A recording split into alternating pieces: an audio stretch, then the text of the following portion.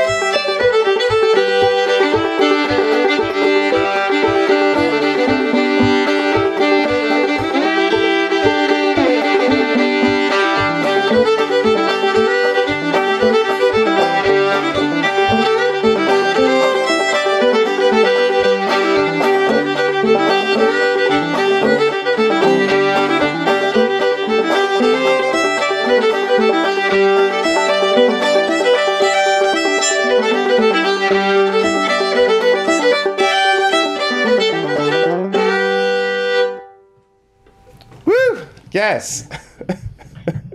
Tatiana Hargreaves, welcome to Get Up in the Cool. Thank you so much. Thanks for having me. Thanks for doing this. You're in North Carolina right now, right? Yes, I'm in Durham. You're in Durham. I wasn't sure. People just started moving all over the place once the pandemic happened, and they're like, actually, I'm not going to pandemic where I am right now. But like, it's not. That's where you've been for a while, correct? Yeah, I've been here for I think about 3 years now, going into my 4th year. What was there something specific that drew you to Durham? Because you're a fellow Oregonian originally. I am. Yeah, I grew up in Corvallis. Have you ever been Shout to out. Corvallis? Yes. What did you do in Corvallis? I've been through. You've That's been it. through. Yeah. Yeah. Not in properly. Well, I was finishing up going to school at Hampshire College in Amherst, Massachusetts, and was touring a bunch with Lori Lewis, and we had just done this album called the Hazel and Alice Sessions, which was all Hazel and Alice material, and we were playing at IBMA, and we're playing with Alice, and I had met Alice like at a Shokin when I was like, I don't know, in high school or something. So I kind of already knew Alice, but then I hadn't seen her in a while, and then we were playing all of her music, and I just had this moment where I was like, oh, I should move to Durham and hang out with Alice. That's a great idea. Yeah. So, yeah, and there's so many great musicians around here. Gail Gillespie in Chapel Hill and Joseph DeCosimo right here in Durham as well. A lot of other folks and lots of great musics of all types here. It's really been fun getting to know people in the different musical communities around here, not just old time. I really like that.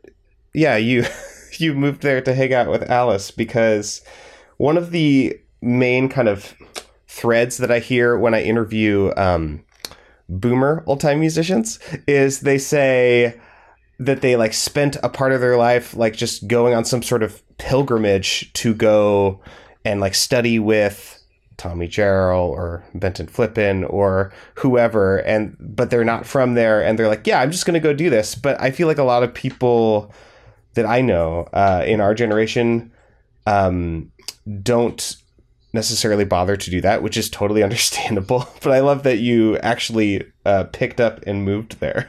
That's great.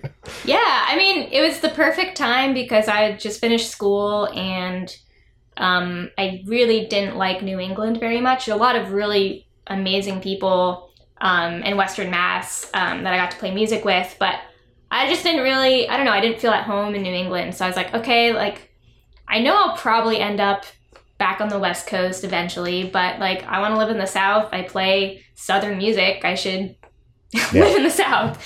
It makes sense. And then figuring out like, okay, like, you know, Asheville, I have a lot of friends there, but Asheville's also kind of annoying sometimes. So, you know, and I was like, okay, Nashville, like, ugh. And then I was like, oh, I could try out Durham. And I've been here for a while now. It's just kind of worked out. What was that first tune? What did you play? That was Sugar in My Coffee from Vesta Johnson, Missouri fiddler. Awesome. Yeah. I don't know if I've actually heard much Vesta Johnson. I sort of mostly know her when there's like an online discussion about like female fiddlers. Her name sort of like goes. She's sort of like the token one that people like mention often. Yeah.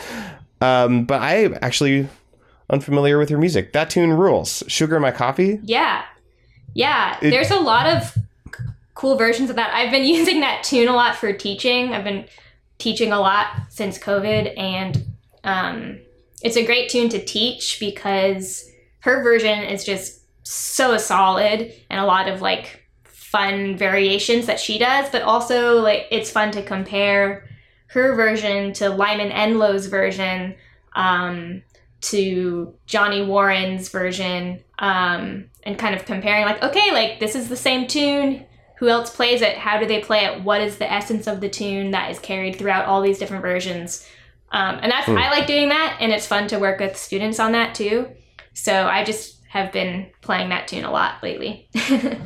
Is your teaching, is that a thing that you've transitioned into because of pandemic, or have you been doing that for a long time? I've been doing it for a while.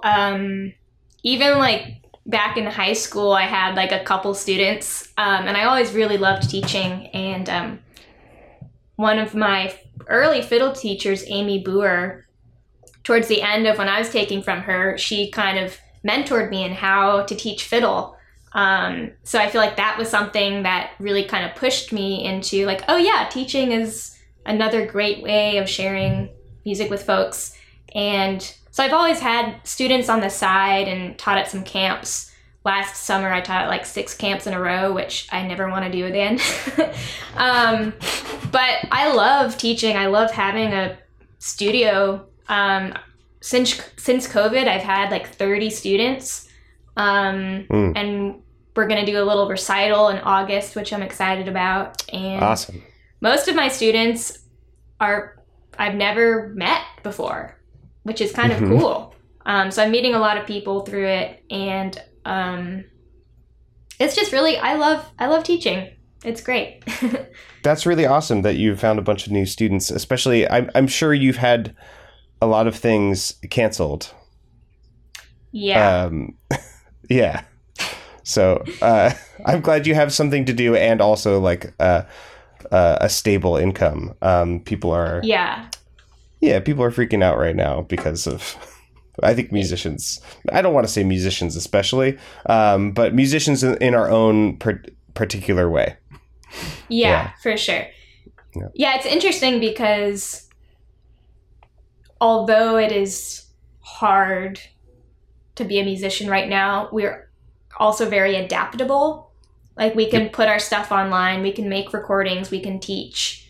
And a lot of that has to do with the same kind of accessibility issues as other like education access right now and other jobs that can or can't, be put onto the internet.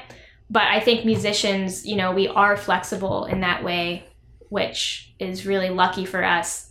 I feel like venues, that's like, I've seen several venues closing down. So that's going to be like, once we get back to touring, there won't be any venues like small enough for me to play in. Oh my God. Yeah, I have no idea what it's going to look like. On the other hand, I hope people are also very eager to patronize the arts in person when this is all over, if that is a thing that happens. And so I don't know, maybe people will open up new venues or something. I don't know. But yeah, I agree. That is the stressful part of all of this. I've also been thinking about how, it's going to be a process, opening back up, whatever that means. But things are going to be a lot more localized for a while. And what that means for touring musicians, so like being more of a local musician. So I'm thinking about that too, because, since I've moved here, I've been on the road like 50, 60, 70% of the time. So being like a Durham local is actually a new thing for me.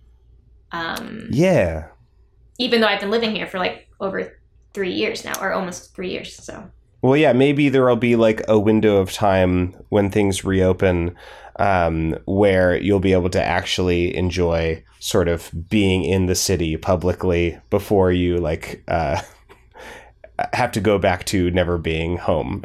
Yeah. Or maybe I just make a life change and do things differently. Maybe. Let's play another tune. And then I want to ask about your like old time and maybe just fiddle in general origin story. But what do you want to play next? Let's see. Let's do, since we're talking about quarantine times, something that I've learned since quarantine. Great. I have been getting really into Tex Logan's fiddling. He played with Bill Monroe, and he also worked at Bell Labs and like helped develop like MP3 files or something like that. What? But he's like a crazy fiddler. Wow. We recorded his version of Katie Hill in the Hard Drive album. But I just got a huge amount of recordings of his fiddling from Michael Daves, and it's been really fun digging into that. And I love how he's just so driving, and it just, I don't know, he's an old time fiddler. And he can also play bluegrass and Texas and swing. But this is his version of Rabbit Where's Your Mammy. Great. And I'm really excited to hear what you play on banjo with this, because I've never really played this with anyone. So, all right. So in the key of D.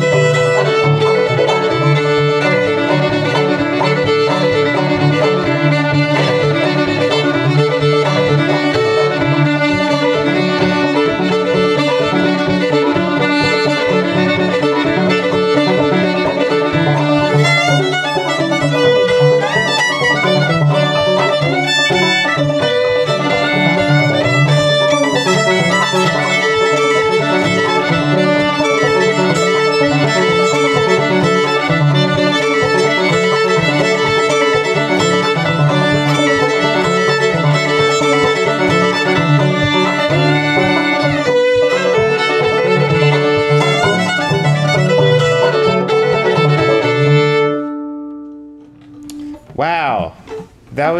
That's so cool. I've never seen an old time tune just hang out up by that up on that D and stay in that position. It makes so much sense though, and like I feel like Tex Logan does it a lot, and I totally forgot how to incorporate this other variation into it, but he does it on the lower strings too. He goes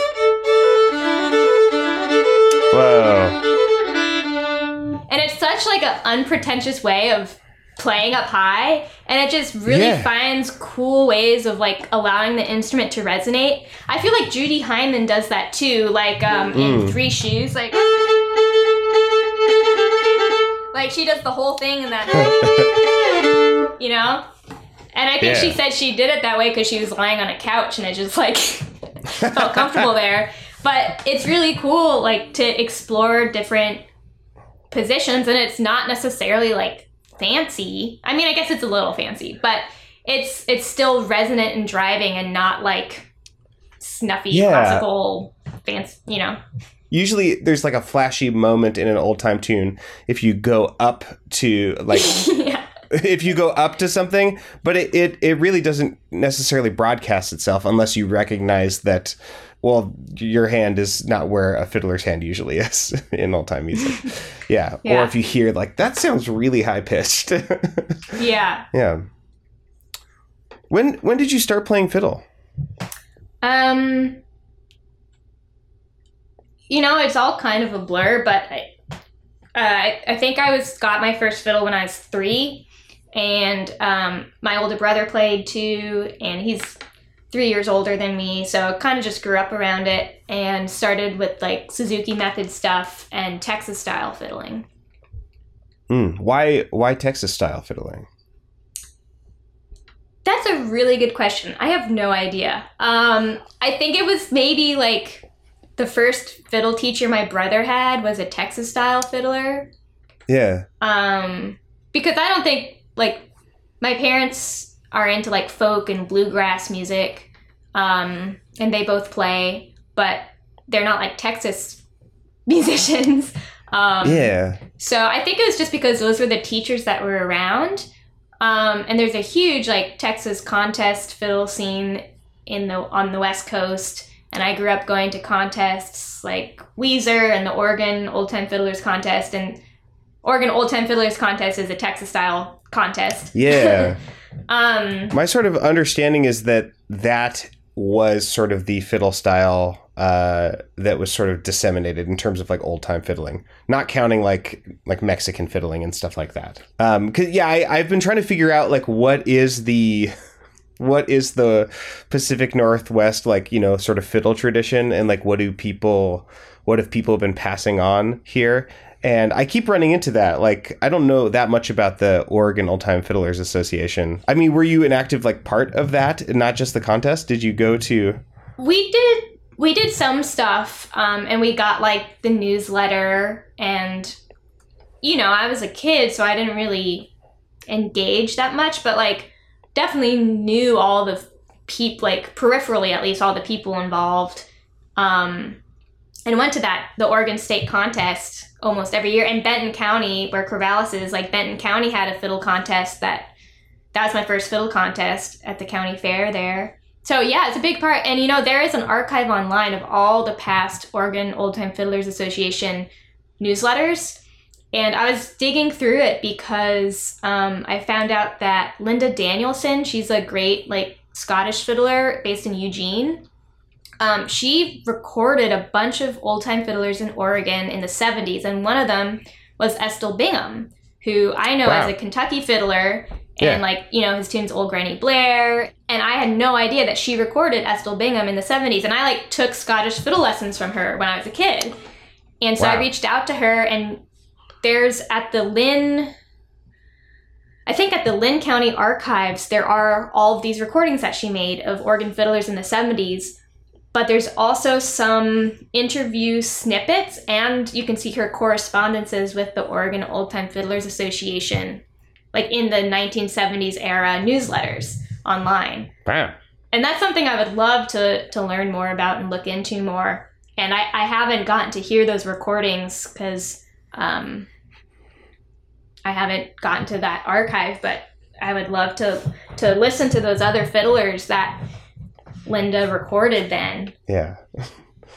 I wanted to ask you, so I didn't grow up in a particularly musical family, and now I'm making, to some extent, a musical family. We will see. In that, like, my oldest son, who's 5, is taking violin lessons. And my younger son will probably also do that when he's old enough.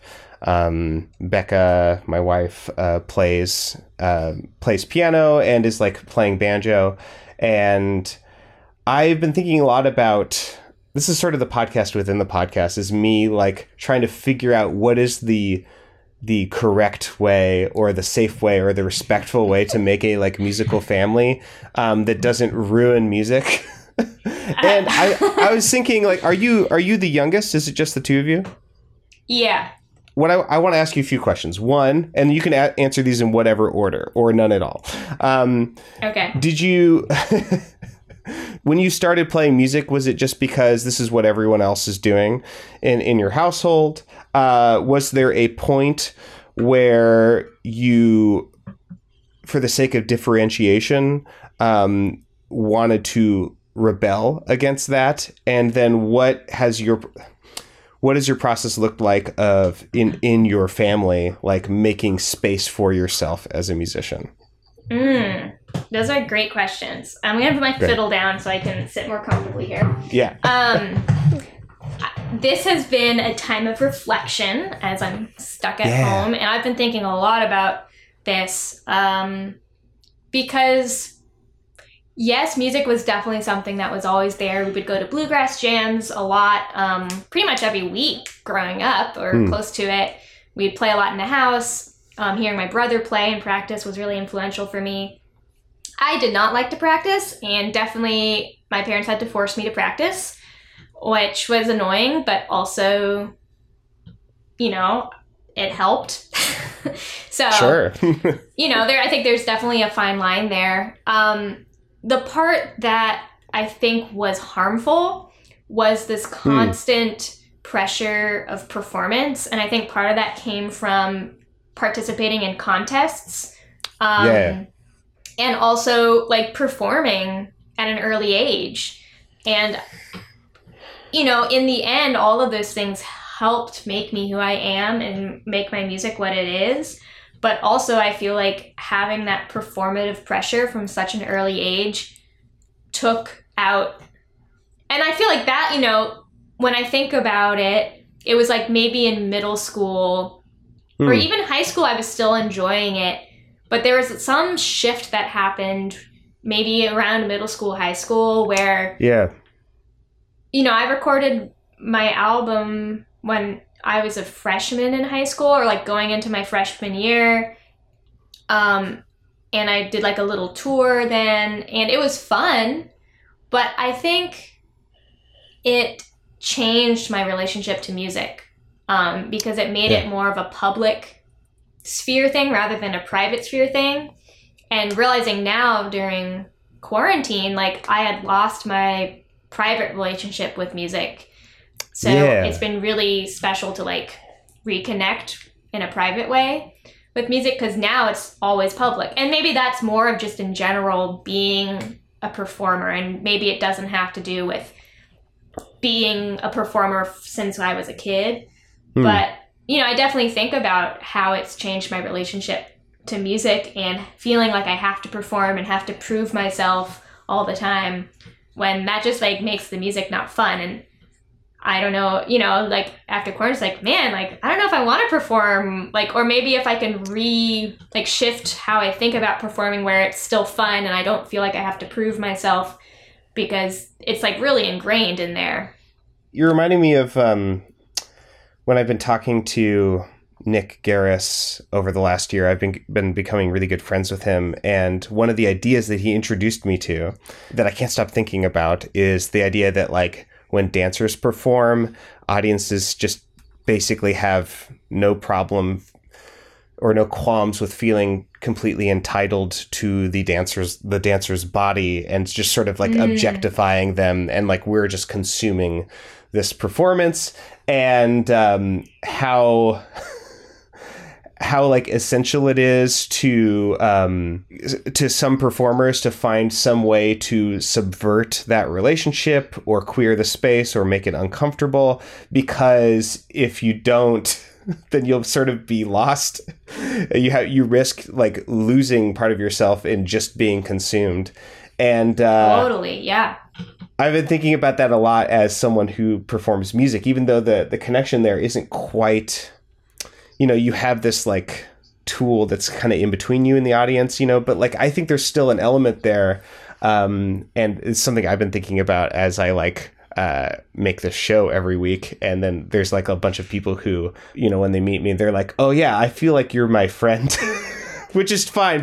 I get it. Most people are very self-aware about it. And yeah, I can only imagine for someone who attained your level of skill as early as you did, you were probably wrestling with those things back then and early, and at the same time as wrestling with a lot of other, like, just how to be a human kind of things, or how to be an adult. Yeah. And yeah, I can only imagine that would be a challenge, not necessarily bad, but like that's a thing that you would have to figure out. Yeah. I guess when I'm thinking about like your question of like raising a musical family, like, yes, I feel like it's just what for me, where I hold like maybe like resentment or whatever, is the performative element. And it wasn't just in performing, but feeling like I had to like prove myself in some way. And that could have been from just like doing so many contests, Yeah. Yes. And especially in the contests, you're competing against your peers, it's like, they're like age divisions, like the peewees, the juniors, the juniors. So it's like constant, it's like this competition thing. And, I don't know. I just think I think it held me back. Interesting. Or it's holding me back now because I still feel like I'm restrained by this idea of having to be a certain Submit way. yourself before judgment. Exactly. Yes. Exactly. Yeah. Yeah. Like, yeah. Shoot. Has there been any, in light of that, have you made any musical decisions about the way that you play, the things that you play, in order to distance yourself from the modes of relating to music that, like, you learned from being in constant contests as a kid? Like, how are you relating to music now with all of your agency and how to do that? Yeah.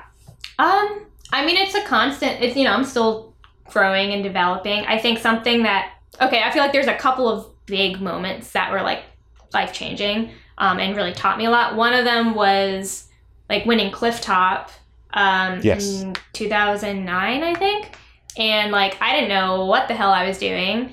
I was shocked and felt really uncomfortable because I felt like the only reason, and I still feel this way, the only reason why I won was because the judges were impressed that a small girl was playing like that. But it wasn't actually because I was like, at the same level as the other people. So like, there's like that weird moment. And then like, there's a letter to the editor in the Old Time Herald after that being like, the Cliff Top Fiddle Contest results like goes against everything that Appalachian music stands for, or something like that. And that was like a big moment. It was like, oh, like I need to think about my place. And that letter made me think in a good way, but also made me terrified to do anything on my own that didn't fit into this rigid idea of tradition. Yes. So that was like going into high school, and then I was like, okay, I'm going to go to college and study ethnomusicology and think about what tradition means, blah, blah, blah, blah, blah. And then in the middle of college, and then I was like, okay, I play old time fiddle, I'm like going to do this thing. Because I'd been doing like Texas and some like Celtic stuff, and then I got really into old time. And I never thought about bluegrass as an option. And then in college, Lori Lewis was like, hey, I'm doing, like I had known Lori since I was little. And she's like, hey, I'm doing a show in Northampton. Can you play with me? I'm like, Lori, like I'm not a bluegrass fiddler. And she said, you will be by the time the show happens. And I was like, oh, okay. So I learned some bluegrass stuff and like started to get into that and realized like, oh my God, I can totally do this. And those, I feel like those moments both pushed me in different ways to reflect on my position within a traditional music community. And then after being like overly obsessive about that, to realize like, oh, I can still do other things. And then I feel like now, and there's been lots of other little things that lead up to now, but now I'm realizing that like my own voice musically like really does lie in between these different genre categories, and that's where I'm feeling like I have freedom. And I think I'm feeling that with my playing with Allison DeGroot. Like I feel like we can just do our thing and have fun. And same with Hard Drive. Like that was really like, oh my God, I can just like play however I want to play and it doesn't matter because we're just having fun. So I feel like having those two projects that are more my own thing and with like friends, that feels, I don't know, I feel like I'm finally like being okay and comfortable with the fact that my playing is going to be my playing, and I'm okay with that. Kind of. Yeah. Kind of, yeah. Yeah. I have like a lot of follow-up questions. I need to like, how about, will you play another tune? And then sure. I will kind of collect myself. Okay. Sorry, this is like turning into therapy session. Like, now I'm just feeling very I'm asking you personal questions. Feel free to be like, hey, cut all that shit out. You know, it's really nice because I've been thinking about like how I have this like persona that I present on stage, and I'm kind of done with trying to do that. So it's nice to just like have some real talk. So just kind of along these same themes, I thought I would do this Kenny Baker tune that I've been playing in a cross tuning that he doesn't do. And it's kind of like my own thing. And again, I'm really excited to hear how you play it on banjo. It's Denver Bell, which is usually a C tune. But I play it in Calico in G, Gallico. Yes. Would this qualify as an emo Gallico tune? I don't know. I was thinking about this. We could do another one of those later, maybe. Okay. I feel like this is weird because it has like a key change in the middle. Oh, good. In Gallico up. tuning. Interesting. Yeah.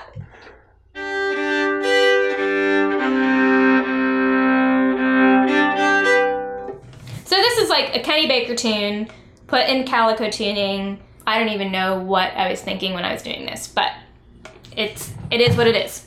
Here's Denver Bells. 1, 2, 3, 4.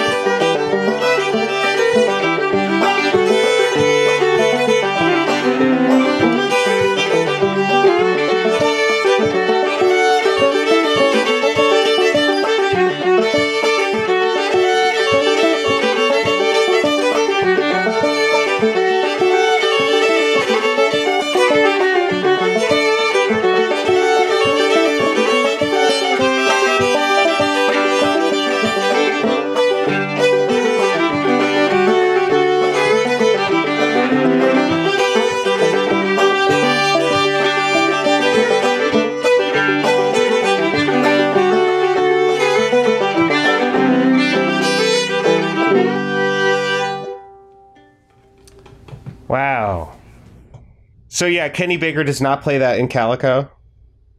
No, it's a C tune and standard tuning usually. Okay, so would Kenny Baker be going from C to G then? Yes. And you were going from G Calico to D in G Calico. Yeah, it's kind of hard, and I messed it up a little bit. That's my new favorite thing. That's so great. Yeah, I like it, but it's hard. So it's a little sloppy there, but whatever. No, I mean, it's a really cool sound. It's like everything that's spooky about Calico, but completely destabilized in a different key. It's awesome. I love it. Yeah, cool.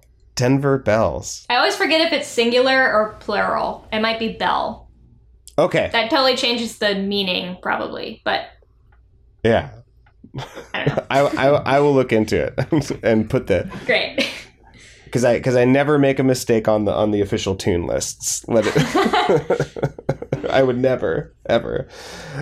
Speaking of Old Time Police, you are a well-known person in the old time community, and that means that when people are talking about what the music is, your name comes up, and I'm wondering, is there a certain amount of pressure that comes with that widespread level of the potential for scrutiny and the conversation about whether what you're doing is traditional enough? And I was curious about what that feels like, and how do you interact with that, especially when the old time community is so small and everyone kind of knows each other already. So but people still will act like, people who are successful in the community on a professional level are sort of far away and word won't get to them. Yeah. Okay. There's a lot to unpack there. Oof, big question. Sorry. I think about this a lot. The first thing that comes to mind is I don't like that I'm one of those people that come up on YouTube when you look up Old Time Fiddler. First of all, a lot of the YouTube videos out there are from when I'm a teenager, and I don't like at least I play a little bit better now than I did then, hopefully. Yeah. And also now I own it more, I make my own choices now. Yes. Based on what I know, and I am also aware that I don't know a lot, and I'm always wanting to learn more. Whereas when I was younger, I didn't really think as much in general. Sure. So yeah, it makes me really uncomfortable to be one of those public faces of old time. And that's kind of, I don't know, in some ways it's surprising to hear you say that, because I feel like the more a part of the old time community I feel, the less I feel like I'm actually a public face, because I'm oh my god, all these awesome people. But then knowing oh yeah, I guess if you're just getting into old time fiddle, I know that my album comes up on Spotify with Bruce Molsky's music because he produced my first album. So, and that's really weird, because that album I made when I was 13, and I would make different choices now than I did then. So that's a whole other layer. But yeah, I guess what I try to do as a performer and an educator now, knowing that I do have some sort of presence, is to try to push it, nudge it in the ways that I can. Whether it's in choosing repertoire from Black fiddlers or women fiddlers, or queering up the space, or pushing people to rethink tradition, rethink their approaches. People, for example, with students, if I have a student who's super tradition oriented, push them to hear all the variations, push them to hear all the variants of a certain tune. And if I have a student that's totally anti-tradition oriented, push them into knowing that it's important to know the tradition. So that's something I love about teaching, because it's on an individual level, you can see I think this student needs a little to engage more with history. or this student needs to get Yes. out of the history bubble and engage more with contemporary stuff. And as a performer, I feel like it's a little bit different because it is more about like what tunes I actually like to play. And I try to, Sure. pick repertoire to talk about history in various ways and reframe the narrative of old time music. But also I just want to play the tunes that I like to play. So it's like kind of finding the right balance there as a performer. So I guess I just want to use the platform that I have to push people in the way that I think they need to be pushed, whatever side of the spectrum they're on. And then also something that I'd like to be better at is just being open and honest about my own position and how I also don't really know what I'm doing or what's going on. So I would like to be better at just kind of being like, what? I don't know either. But, and that's, part of it, I guess. Yeah, it hadn't even occurred to me that because you've been in the public eye in this small community and in other communities as well, like for long enough, that there are probably people who have ideas about you or ideas about your playing that are based on like a much earlier model of Tati. And Yeah. I mean, I kind of relate to that. There's some stuff that I said in the first year of Get Up in the Cool that's just like straight up ignorant bullshit. I've at least in one occasion gone back and redacted a thing because it was just so heinous, and because I'm like, no one's going to benefit from this being public record. But but I left a lot of it up there. But like, and when people tell me that they're like going back into the early episodes, I'm like, okay, just so you know, I've come a long way since then. And but part of it is also like, my like playing decisions, because like when you're developing your techniques and your ideas and your idioms on your instrument, those get refined and those change over time. And sometimes sometimes I look back and I'm like, hey, that was like a great lick that I played. And then sometimes I look back and I'm like, oh my God, that was when I was learning how to do that one technique and I tried to put it in every fucking tune. and I'm absolutely insufferable. Well, okay, I'm just now looking at the time, and we should play another tune. How many have we done so far? 3? I think. We did the first one. 3. The sugar and okay, great. Yeah, let's do another tune, and then we'll talk about where to buy all of your things and how to study with you and etc. Okay, so we could do Laughing Boy, kind of an emo Gallico tune, or we could do a version of Blackberry Blossom from Emily Dickerson, a Kentucky fiddler. Or Choices. we could do Waynesboro, just a G tune. I want to do this Blackberry Blossom. Cool. That sounds great. All right, let me switch up the shoulder rest here. Okay.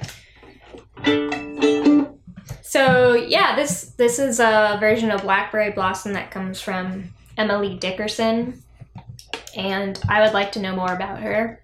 I first found out about her because I think Ngozi posted a picture of her on Instagram, and I was like, oh my God, that's my doppelganger. Whoa, really?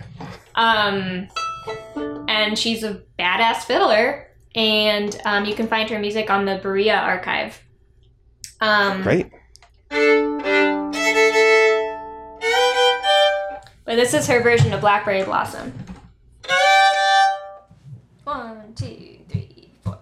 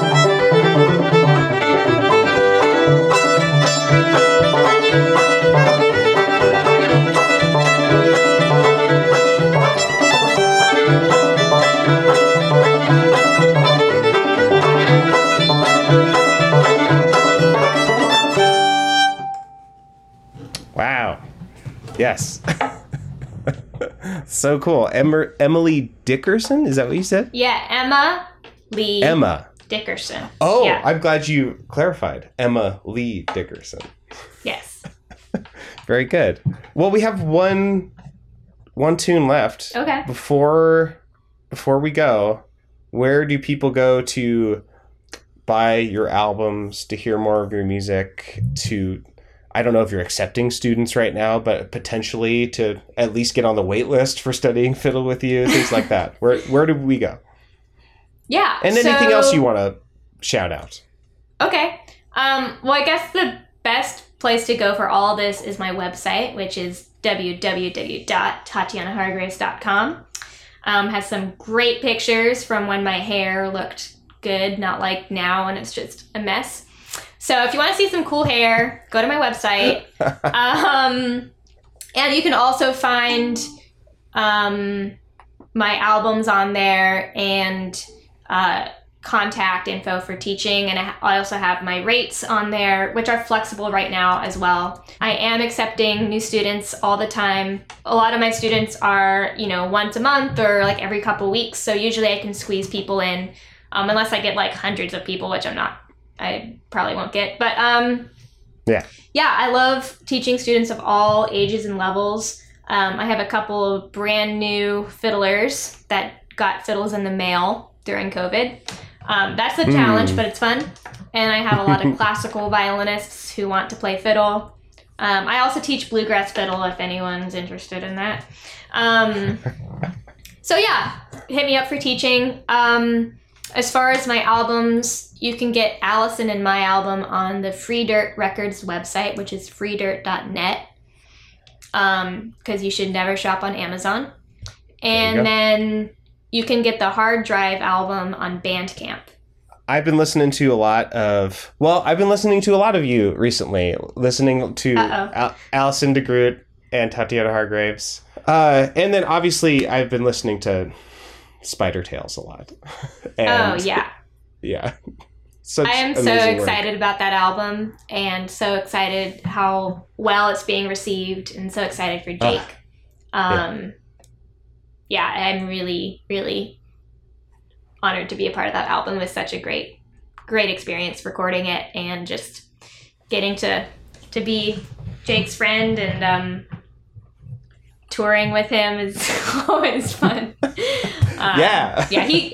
He called me right before I got on with you. I'm like, I'm about to do Cameron's thing. And thank you so much for doing this and speaking so candidly about everything that's good and challenging about playing music. Yeah, thanks so much for having me and asking great questions. This was a great conversation. Okay. Yeah, it was really nice to like actually talk to you. This hasn't really happened before, and I know so many other people who know you very well, and so this is lovely. Yeah. What do you want to play for the last tune? I'm in Gallico tuning, so great. We could do Laughing Boy, just like since I've been craving a G Calico emo jam. Here it comes. Here it comes. Yeah, I taught this tune to a student earlier this week, and then I was just like super in the mood to just jam out on it. It's so fun. Like, I don't know, with teaching, I feel like I'm really affected by my students, and it's fun to like have a tune I teach to a student and be like, oh my God, like I want to play that tune. Yes. Or like another one of my students, just like she talks about loving to jam out. And now I'm like, I use that terminology too. I want to jam out. She's awesome. She's like 7, raging fiddler already. It's great. Okay. Laughing Boy. So this kind of, I feel like also ties all these different things together. Like it's a Texas tune from Benny Thomason, Texas fiddler. I don't know, I learned it recently and it's not necessarily like a Texas contest tune that people play. And I feel like I've definitely had like really nice Pacific Northwest jams with this tune. Yeah, all right, Laughing Boy from Benny Thompson. 1, 2.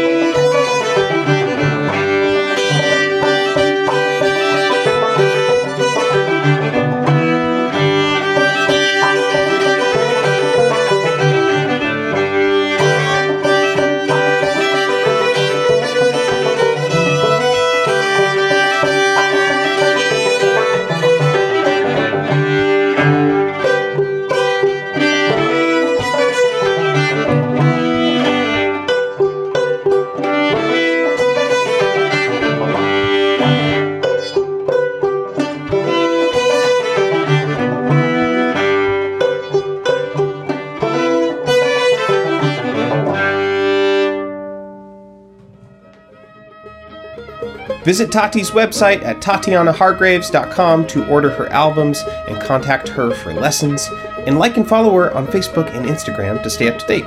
You can support Get Up in the Cool at patreon.com/getupinthecool. Order a t-shirt, bag, sticker, or phone case at Get Up in the Cool's Teespring store. Make sure to like and follow Get Up in the Cool on Facebook so you can see the video I posted from this episode and share it with everyone you know. Visit pitchforkbanjo.com for my instructional banjo series. Check out my other podcast, Think Outside the Box Set, available in all the same places as Get Up in the Cool. And everything I just mentioned is linked in the show notes for this episode in your podcast app. That's all for now, friends. Thanks for listening. Come back same time next week to Get Up in the Cool.